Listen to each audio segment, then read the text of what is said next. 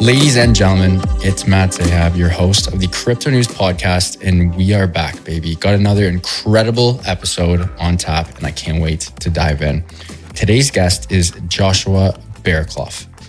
Bitpanda has appointed Josh, a former JP Morgan exec, as the first CEO for its fully regulated digital asset exchange, Bitpanda Pro. This comes just 2 months after Bitpanda's $263 million Series C round, not too shabby, which focuses on strengthening the team, building the organization for scale, and doubling down on the state-of-the-art technology, international expansion, and growth. Before joining Bitpanda, Josh was at JP Morgan, where he held key positions such as co-head of digital innovation and global head of the fintech team. Without further ado, I'm very pleased to welcome to the Crypto News Podcast, Josh Bearclough. Josh, welcome to the show. Thank you, Matt. Very, very glad to be here, actually. So looking forward to talking. Very pumped to have you on as well. Now, when I had your partner in crime, Eric Demuth, the CEO of Bitpanda, not Bitpanda Pro, but just Bitpanda, he was, I want to say, my 6th or 7th guest. Absolutely knocked it out of the park. As a North American, I wasn't too familiar with Bitpanda, but you guys have been on my radar ever since. I'm actually wearing the hat right now. Shout out to Sarah who sent me it. Love the company, love you guys. And there was no doubt that this would happen. And I guess to begin, congrats on the new gig. That's incredible. Thank you. And obviously kind of esteemed company then in terms of the kind of the prior list. So glad Eric made it on first and we can kind of fact check everything that I'm saying. So yeah, and the hats are fantastic. I think we need to kind of get our store up and running quite soon. But I think certainly, you know, maybe the most obvious move is the quality of the clothing has really kind of stepped up here. But no, very good. I love it. I rock it pretty much every day, unless I'm in the gym. Then I have, you know, the sweaty. In Canada, you sort of, when you're at the gym and you're an ex-hockey player, you wear the old hockey hat with like the sweat lines. It's actually pretty gross, but you know, you got to do what you got to do. This is good. We're going to send you some more stuff, Matt, because I think it's important. It's important that you grow our brand for us. So this is good to see. I love that. I'd love to start with your past. Now, pretty much everyone who's done any type of banking has heard of JP Morgan, one of the big boys, one of the big gals, you know, tomato.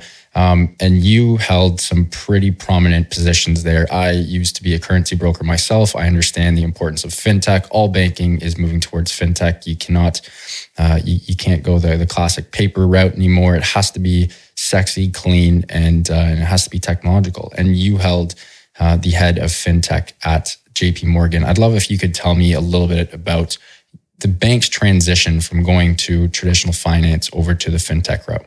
Yeah, and you know, it certainly was a transition. So I really, as you say, I was kind of brought in initially to build out the fintech practice.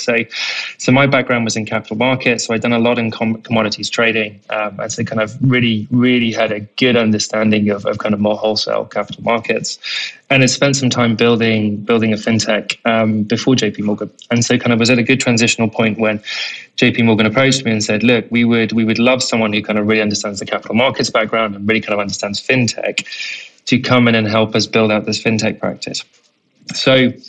So join JP Morgan, and I think the way to think about it to begin with, it was very much on the kind of the opportunistic side of things when we started.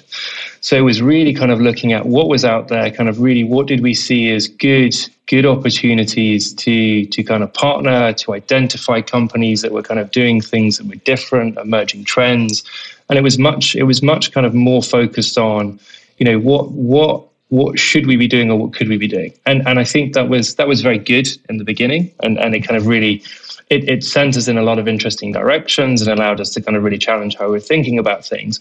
But it was somewhat speculative in nature. And so I think what you find, and you kind of see this with a lot of teams who look at this in major corporates is that you spend a lot of time trying to identify good things, but it's very difficult to actually make them stick because you spend so much time trying to match what's out there with kind of really what might be the opportunity internally. So that's really where we started. And to be honest, we had a lot of success doing that, and you know, we managed to do a lot of very interesting things. And Matt, this was back when, you know, I think when I first started, I was having conversations with our clients, and most of the conversations would start with me actually having to define what fintech is.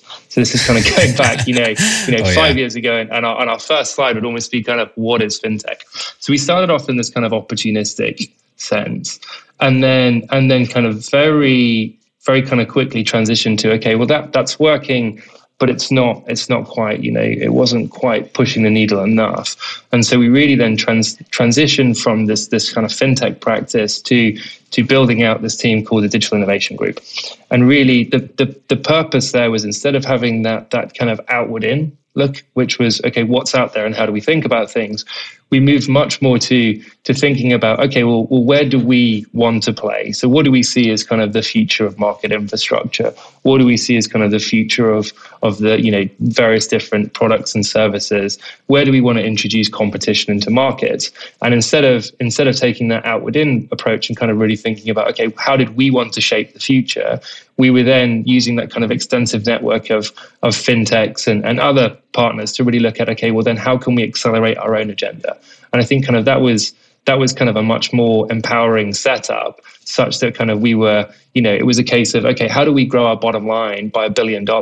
Well, these are the things that we can do. And ultimately we can buy this company, or we can invest in this company, or we can partner with this company, and that'll get us there much faster. So it kind of moved from that kind of opportunistic approach to kind of really thinking about, okay, how do we, like, what's our agenda and what do we want to do? And really kind of how can we use these assets to kind of our ability to kind of help scale that? And I think that was good. And I think, you know, that really showed to the kind of the business actually that, you know, I guess we had a plan, we wanted to do things, and it meant that we could actually really benchmark what we were doing to economic terms, as opposed to kind of retrospectively saying, well, this is quite a good idea and we think it might be able to do this. It was, okay, we think we can add 400, 500 million by launching this business, and we're going to do it by doing X, Y, Z, and this company will accelerate it. So I think that was kind of the transition, and that was super successful and, you know, super enjoyable. I think that's kind of the thing. And as you say, kind of JP Morgan is a beast unto itself. I mean, you know, it has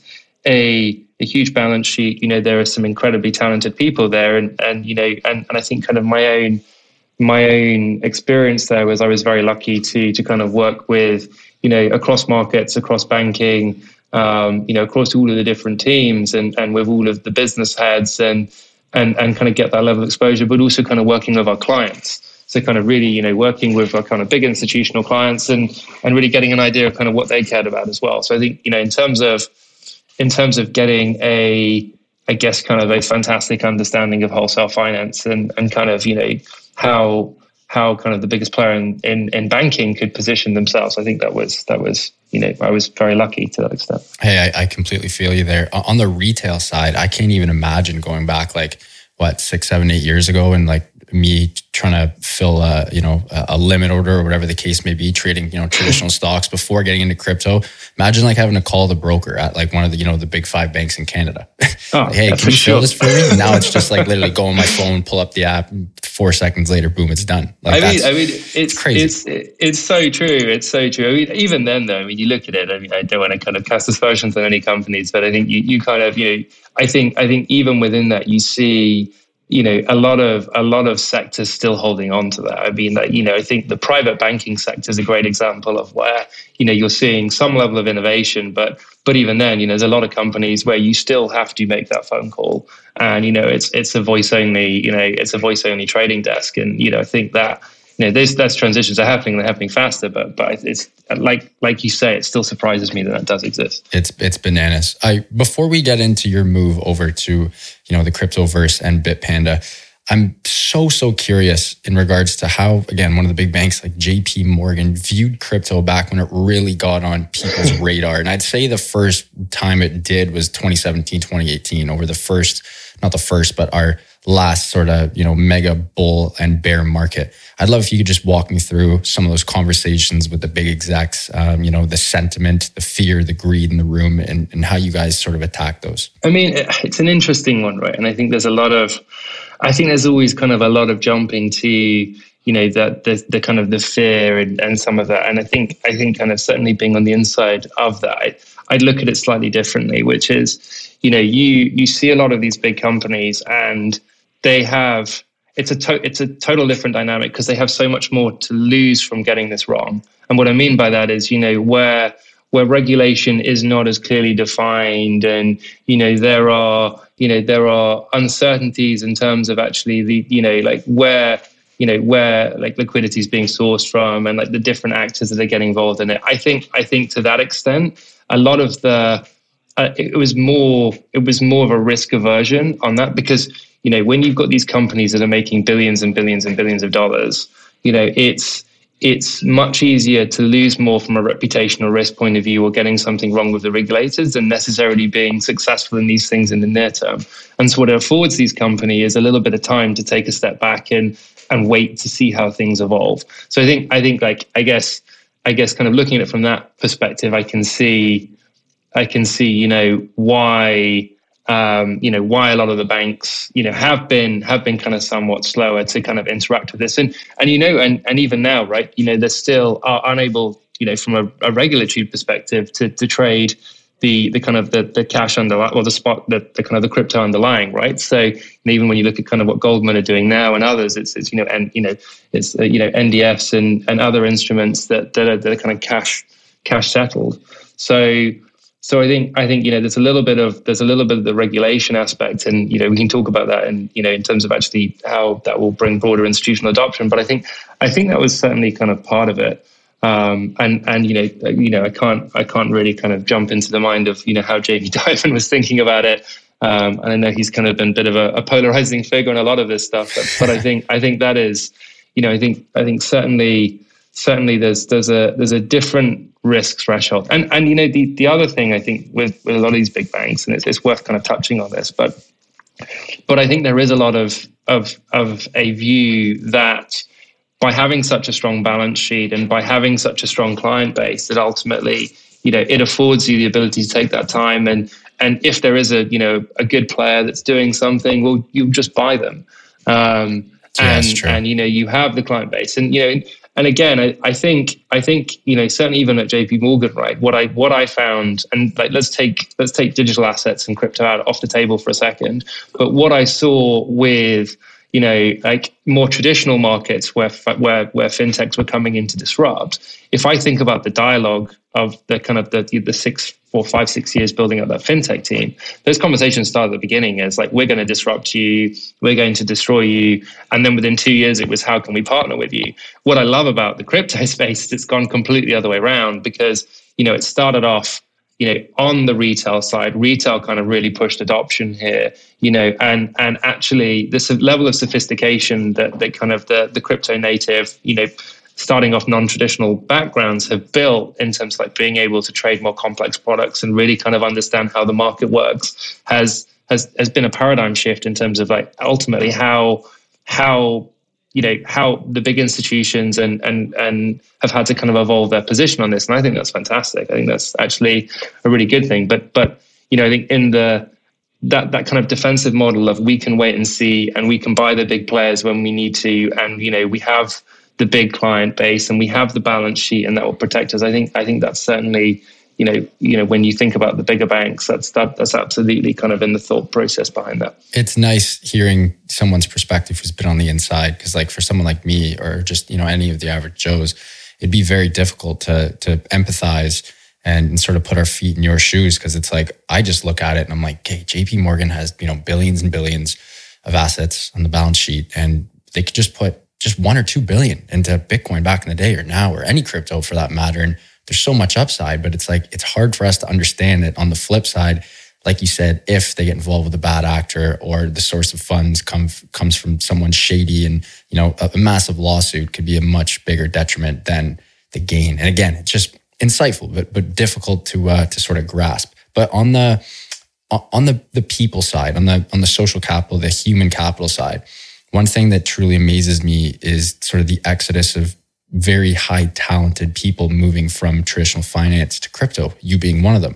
Like, is this not insane? And how worried are the banks about this? I honestly, I suspect they are worried. I think kind of speaking to a few kind of peers, colleagues, I think, I think that there is kind of an exodus, and particularly in kind of younger talent as well. And I think that's always been something that's been seen. So I think, with the likes of, even kind of non-crypto, but the Amazons, the Googles of the world, I think what used to differentiate financial services was, to some extent, the remuneration, right? The salary, like a lot of the stuff there.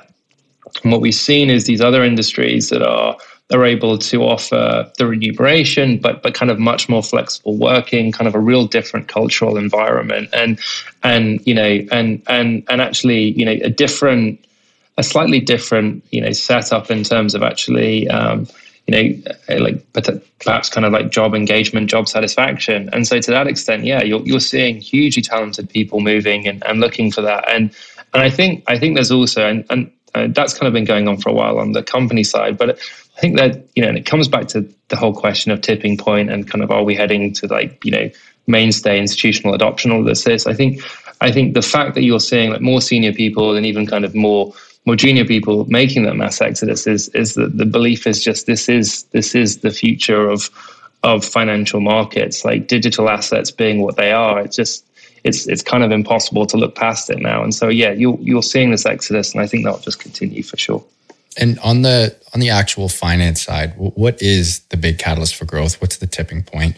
I'm a believer that it's regulation. I'm sure you could shed some light on this, but you hear people talking about this all the time. What's going to be that domino that falls, that tips over the rest, and all the JP Morgans and the Goldmans get in? What do you think that will be? Yeah, I mean, I'd kind of break it into a few things, right? So I think you could almost think about it in terms of first of all, let's look at the non-institutional behavior, right? So when we think about mainstream adoption of retail, which is in of itself a huge catalyst here for institutional engagement. But, we're looking at countries now with high inflation adopting, crypto as legal tender. I think El Salvador was kind of a good example.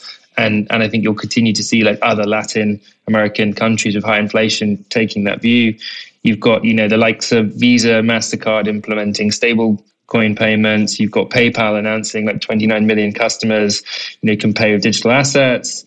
You've got new all-time highs in coins and just like greater retail engagement. And all of that will continue to grow. And I think that in of itself becomes a big stimulus for institutions who feel like they have to engage in this. So I think that's kind of one side. And then, as you say, there's kind of the institutional levers. So, there's, and let's start with regulatory, right? I think regulatory is huge, like absolutely huge. And I think there's just not been the level of clarity that's been needed for kind of like real wholesale, institutional adoption. So I think, for example, like MiCA is a great thing. So you're going to actually see some real harmonization across Europe in terms of like how we think about regulation. And to put it into context, like Matt, it's like you're in a scenario right now where you have to take a country by country view because everyone's looking at it quite differently. So I think like that level of we'll treat the whole of Europe the same and we'll passport everything. I think that's a big thing.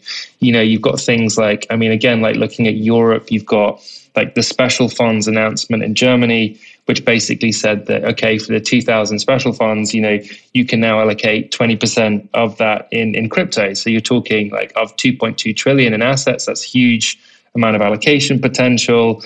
You've got, BaFin, who is kind of the German regulator. They're kind of very specifically dealing with crypto in terms of crypto assets, in terms of how they're thinking about things. And all of this kind of really lends itself as like that level of clarity means that, these institutional companies who would feel like they're operating in a gray area. And I think gray area is never a place that these firms are comfortable, or particularly some of the bigger asset managers and others.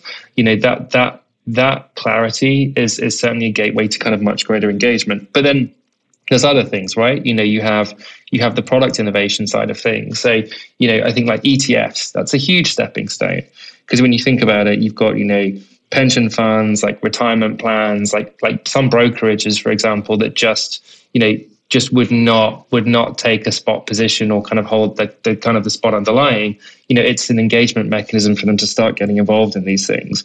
I think kind of, the other stuff is the big names that are actually starting to kind of put their backing behind it. So, yes, with like Goldman getting involved, JP Morgan getting involved, you've got BlackRock with their global allocation fund. I mean, these are kind of the heavy hitters who are saying, look, like, it's time for us to move into this. I think, again, that adds comfort to the community. Kind of people feel like they can get more engaged in this. And, and even kind of corporates, beginning to accept payments on this stuff. I think like all of this, like, I think like some levers are more important than others. I think regulation's arguably the most, to your point, Matt. But I think there are so many things that are contributing to this that we are just, we're kind of well past that tipping point now, and the kind of the institutional adoption is here. So, firstly, I couldn't agree more with all of that. But you were saying back in 2017, 2018, there was too much risk for the banks and the big players and the BlackRocks to get in. The risk outweighed the reward.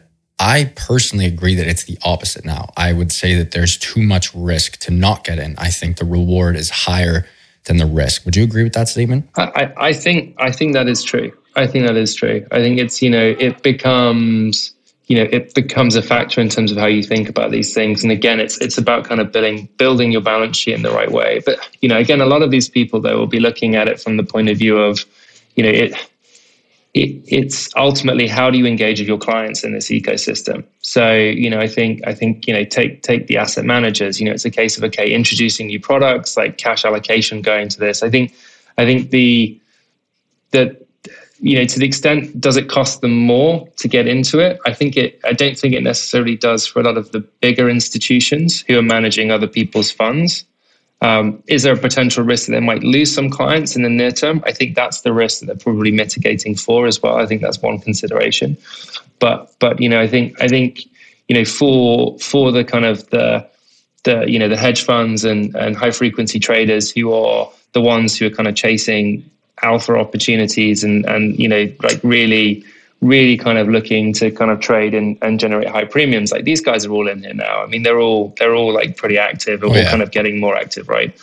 It's the boomers. It's the older money that we need in. Like, I'm getting calls from my parents' friends and my buddies' parents. They're asking me like, Matt, what do you think? What's the easiest way to get in? In Canada, I believe, was one of the first public markets to approve ETFs. I could be wrong on that, but I know we have an Ethereum ETF, we have a Metaverse ETF, a bunch of Bitcoin ETFs, which is great. But that's what the boomers are going to do, right? They're not going to go through, like, when I explain to them, hey, do you want to actually own your Bitcoin and go through the whole private key shit show? Like, they're just like, okay, let's gas this and let's go the ETF, For sure. And it's, and it's the things as well. I mean, like, look, like, I had the same conversation with my dad, right? My dad phoned me up and, he's like, should I be doing this? How do I do this kind of conversation? And how it goes. And I think, like, look, am I like, are we going to see the boomer generation setting up their DeFi wallets and like really going down that? Maybe. Maybe that is the future.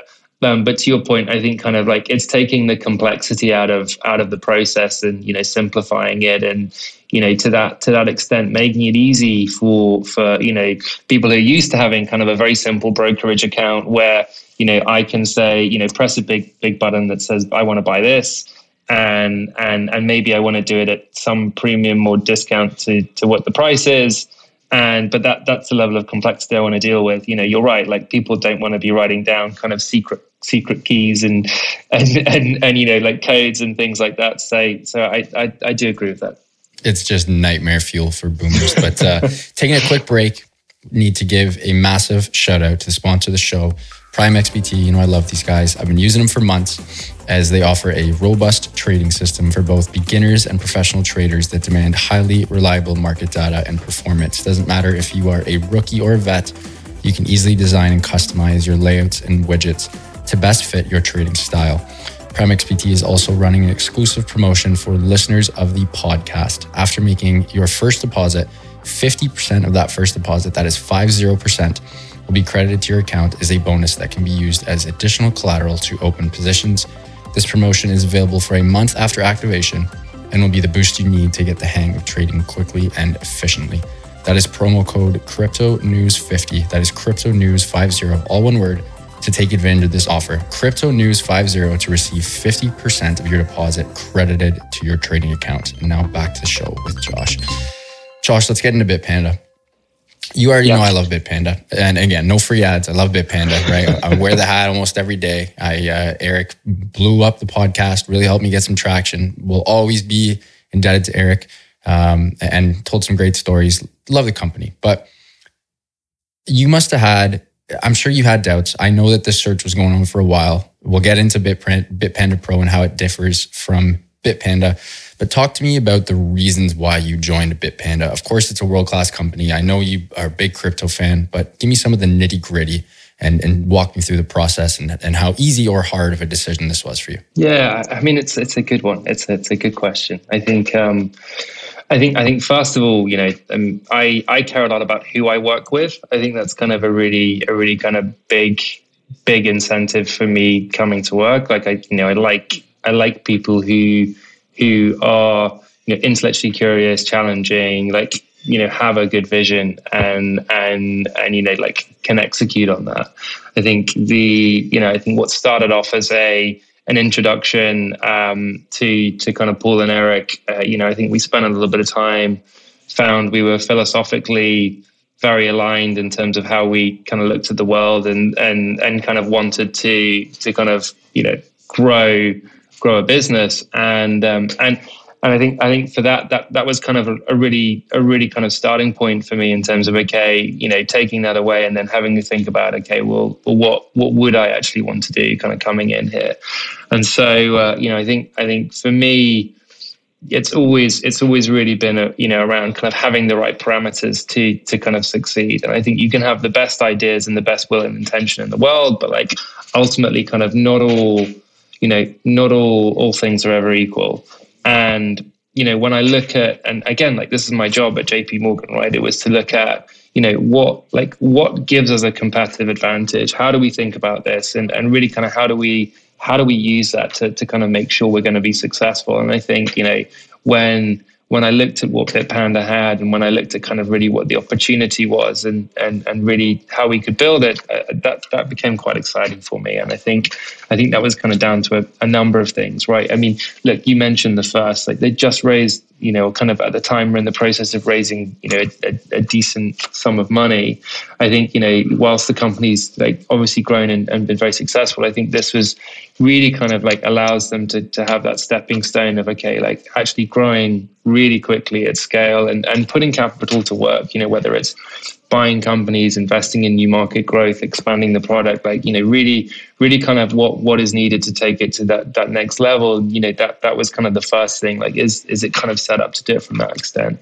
I think kind of how they were really thinking about the USP as well very much resonated with me, and particularly from what I know about big institutions as well, which is, there's a real focus on how do we align ourselves with the regulators, how do we do more? So very much, I think kind of there's been a real recruitment push in terms of hiring, very senior folks from ex-regulators such that we can have good conversations with the regulators and kind of really push a lot of those conversations and actually in a positive way. And I think the other bit is look, the technology is good. I think good technology, and a really good client base. So I think those things kind of really all added up to a winning formula. And when I look at exchanges trying to compete and trying to launch, it's very difficult to be successful if you don't have those things. And I really mean that with the client base as well. What's the incentive for going to an exchange that has just been created and has no liquidity or kind of markets? If you're a big market maker, why are you trading there? And if you're a big retail trader, why are you coming to it as well? Because if there's no kind of market or liquid market, there's no reason to trade. And so having that amazing customer base to begin with, and being able to build on that with other market participants and build that liquidity pool, and even again with the announcement of kind of the Lydia partnership, where we have another 5.5 million customers who'll be trading with us. That's huge, and that's again great volume and kind of great vision from that perspective. So really, I guess I really felt that there was, it was strategically set up to succeed. I think that was the first thing, and had the right setup from that perspective. And then for me personally, it was just about, I want to be able to execute quickly. Like I want to, be in a position where, we can make a decision in the next week. We are, we're doing something, and really kind of that was the commitment and kind of the setup that and the conversation I had with Eric and Paul, and it's been exactly like that. I mean, I'm in month 2, and I just can't even put into words how much we've been doing, because it's just decision execution, and it's just a really high pace thing, and it's I've got to say it's incredibly stimulating. It's great. How much fun is working in crypto? Like I can never picture going back. Oh, I really, it's the thing. My wife's always like, you're so happy. I was happy before. Like, I don't want to be like, okay, like this like miserable person. But it's amazing, and it's such a different community. I think that's how I would describe it. So,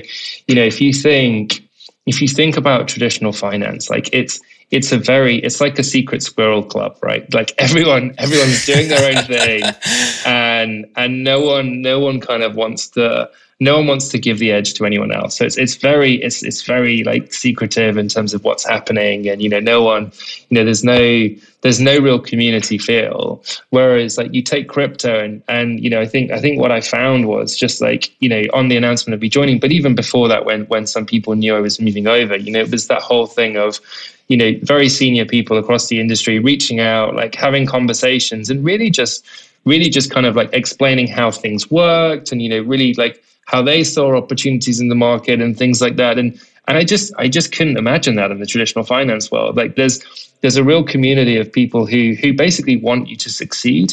And I think that's because the opportunity is so big and the growth potential is so big. I think there is that element of everyone kind of clubbing together and to some extent kind of supporting that community. But it's just nice. And then I think that's probably a really kind of obvious observation kind of moving into this, and like everyone is very happy here. It's a strange place, but it's great. I've got to say, I'm really loving it. First industry I've ever been in where everyone actually, like you nailed it on the head, everyone actually wants to get rich together. And in crypto, I'd say rich is almost synonymous with succeeding. Like maybe some people will disagree with that, but again, people generally want to all get rich together. Like everyone in NFT world is saying good morning to each other. So, yeah, some people think it's quirky, but it's like, it's just, there's a massive sense of community where everyone wants everyone to succeed. And it's very rare. I was an athlete. I played hockey my whole life, played other sports. And it's like in sports, you either win or you lose. It's binary, right? And then in other forms of business I was in, used to be in traditional finance. It's almost like you either win or you lose. You can't really share that pie. Where in crypto, it's like everyone wants a big, juicy, tasty chunk of that pie. And I absolutely love it. No, absolutely. But it's absolutely that. And I think it's just that feeling of as well, like, okay, like actually you being good at this makes me better at this as well. And there's a little bit of that. So I think there's the improvement that's happening to the whole ecosystem from that level of participation, which is it's great. It's just really nice. On the growth side, you talked about growing organically versus acquisitions. Now, this is again something that intrigues me quite a lot. I've always wondered how you decide to, put again, you guys raised what? 350 mil, was it 263 million Series C? How do you decide when and where to put that money internally, hire a bunch of incredible people and grow the team, or go out and acquire a quick company growing very quickly that has a lot of potential? Like, what does that decision look like? I know this is a very tough question, but if you can give me any concrete examples, that'd be absolutely lovely. Yeah, absolutely. I mean, like, we spend a lot of time doing this kind of pre-Bitpanda. I think. And to be honest, we spend a good chunk of Bitpanda as well now. I think it really comes down to there's always a trade-off, right? Which is like, how quickly do you want to get to market? I think that's kind of one thing. How quickly do you think the market's going to be, captured by other people? So like, is there a real advantage in being an early adopter, early mover into this? Like, I think there's also the bit of like, what are you acquiring? Like, are you acquiring talented people? Because you could be buying a company because actually they have really good people as well that can help build something if there's a scarcity. It could be like, are you acquiring a client base? It's kind of a differentiated client base. And you think there's lots of synergies in terms of the other things that you can sell to them. So if you have like lots of additional products, I think it's things as well in terms of, okay, like actually, is there a scarcity of products out there as well, or kind of certain services or kind of assets? And so actually kind of like building kind of a pseudo monopoly on certain things in kind of a near term.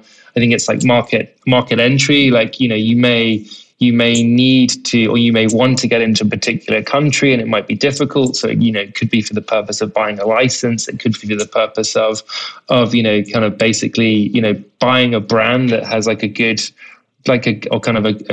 brand presence in a particular country, and versus the flip side of, okay, well, actually, how long does it take me to hire very, very talented, whether it's like engineers or kind of whatever really, and being in a position where I can then build something out that's kind of more bespoke, more fit for purpose in terms of like, you have a very specific vision on how you want to do something, and maybe kind of the right assets not out there. So it's always a bit of a trade-off, right? And even on the acquisition side of things, it's how do you integrate these things? It's not just a case of you buy something and it's ready to go for the most part. I think a lot of these things like there's kind of like nuances, and like finding that right balance is tough.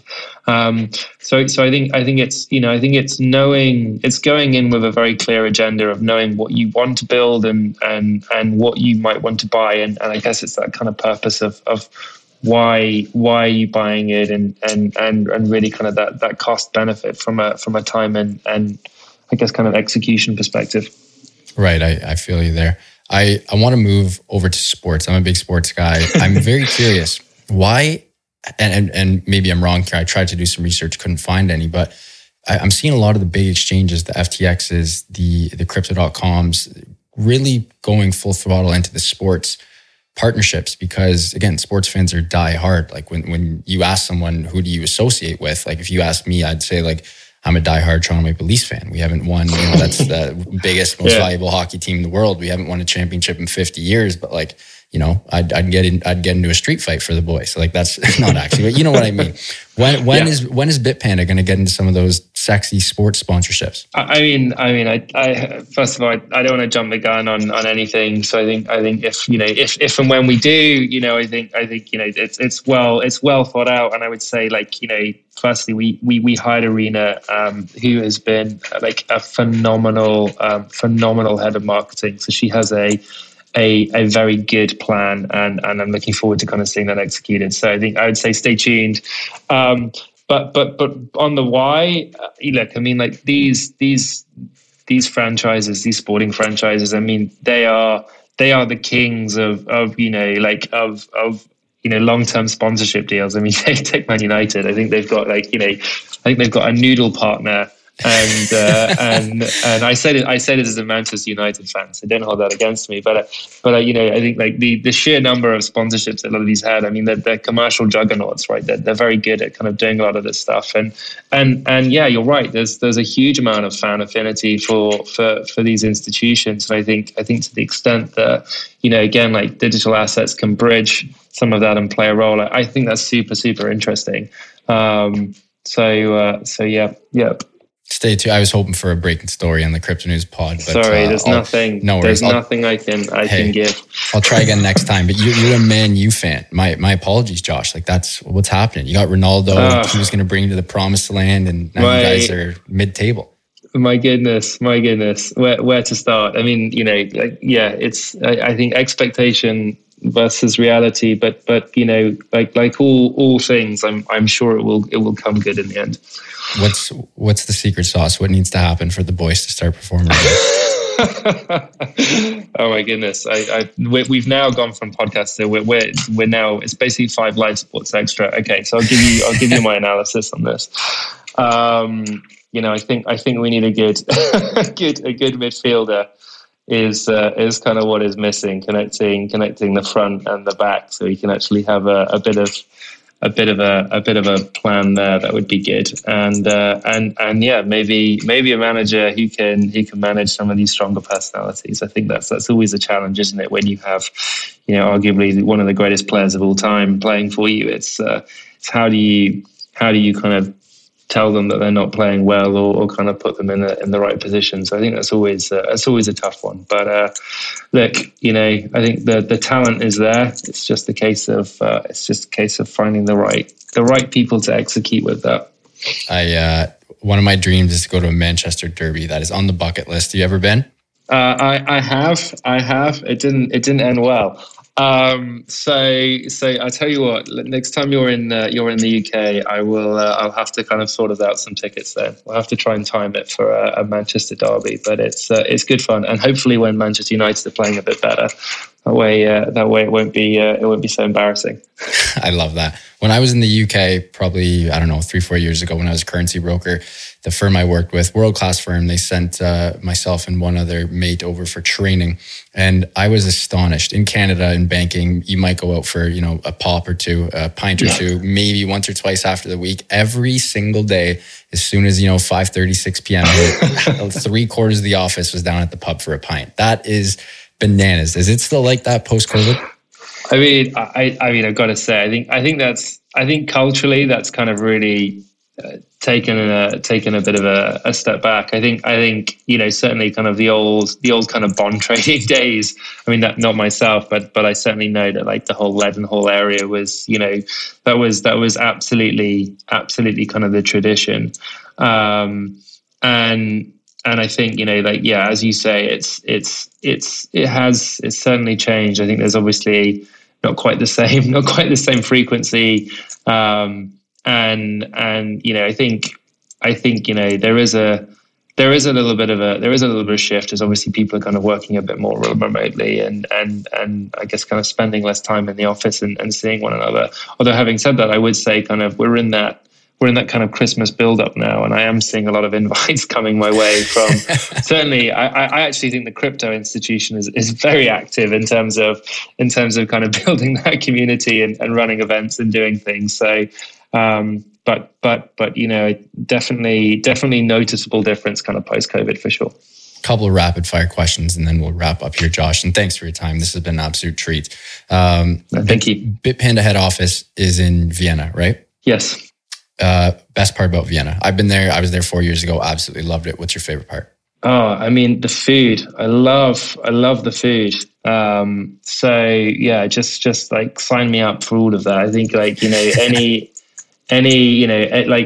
it's some of there's these kind of amazing places where you can get these kind of whole kind of like very, very well cooked pigs. I was out there last month, and it was this thing called Goose Month, which I've never heard of before. But it's this whole idea that basically somewhere between October and November they have a month where all the traditional Viennese restaurants serve goose. So you'll just get kind of like your quarter of goose, which is great. And yeah, just great food. Actually, I love it. Tough question here. What is something that you believe in that most people don't? Oh my goodness! A hot take. We have a segment on the show called the Hot Take Factory. We just jumped right in, boots up, shit on your knees. Give me something good here. Oh my goodness! What do I believe in that no one else does? Oh goodness! I guess that Man United will eventually become a good team again. I love it. That is absolutely great. And I guess one last thing that we didn't cover, the difference between Bitpanda and Bitpanda Pro. You could give a much better explanation than me, so the floor is yours. Yeah, absolutely. I mean, look, I would think of Bitpanda as really kind of the retail one-stop shop. So, if you want to trade equities, you want to trade like metals, crypto, you want your debit card, it's really kind of a very seamless digital ecosystem for that kind of like pure retail. I want access and these things all in one place, right? And then I would think of Pro as really kind of like much more for kind of the sophisticated retail and more kind of like the institutions that kind of think like hedge funds, high frequency traders, asset managers, corporates, banks, other exchanges, private banks, like all of this stuff. And really kind of what we're doing is we're building a pool of liquidity. We have lots of volume. we're, we actually, we're where kind of a lot of the brokers or kind of the Bitpandas will come to hedge and kind of trade their positions.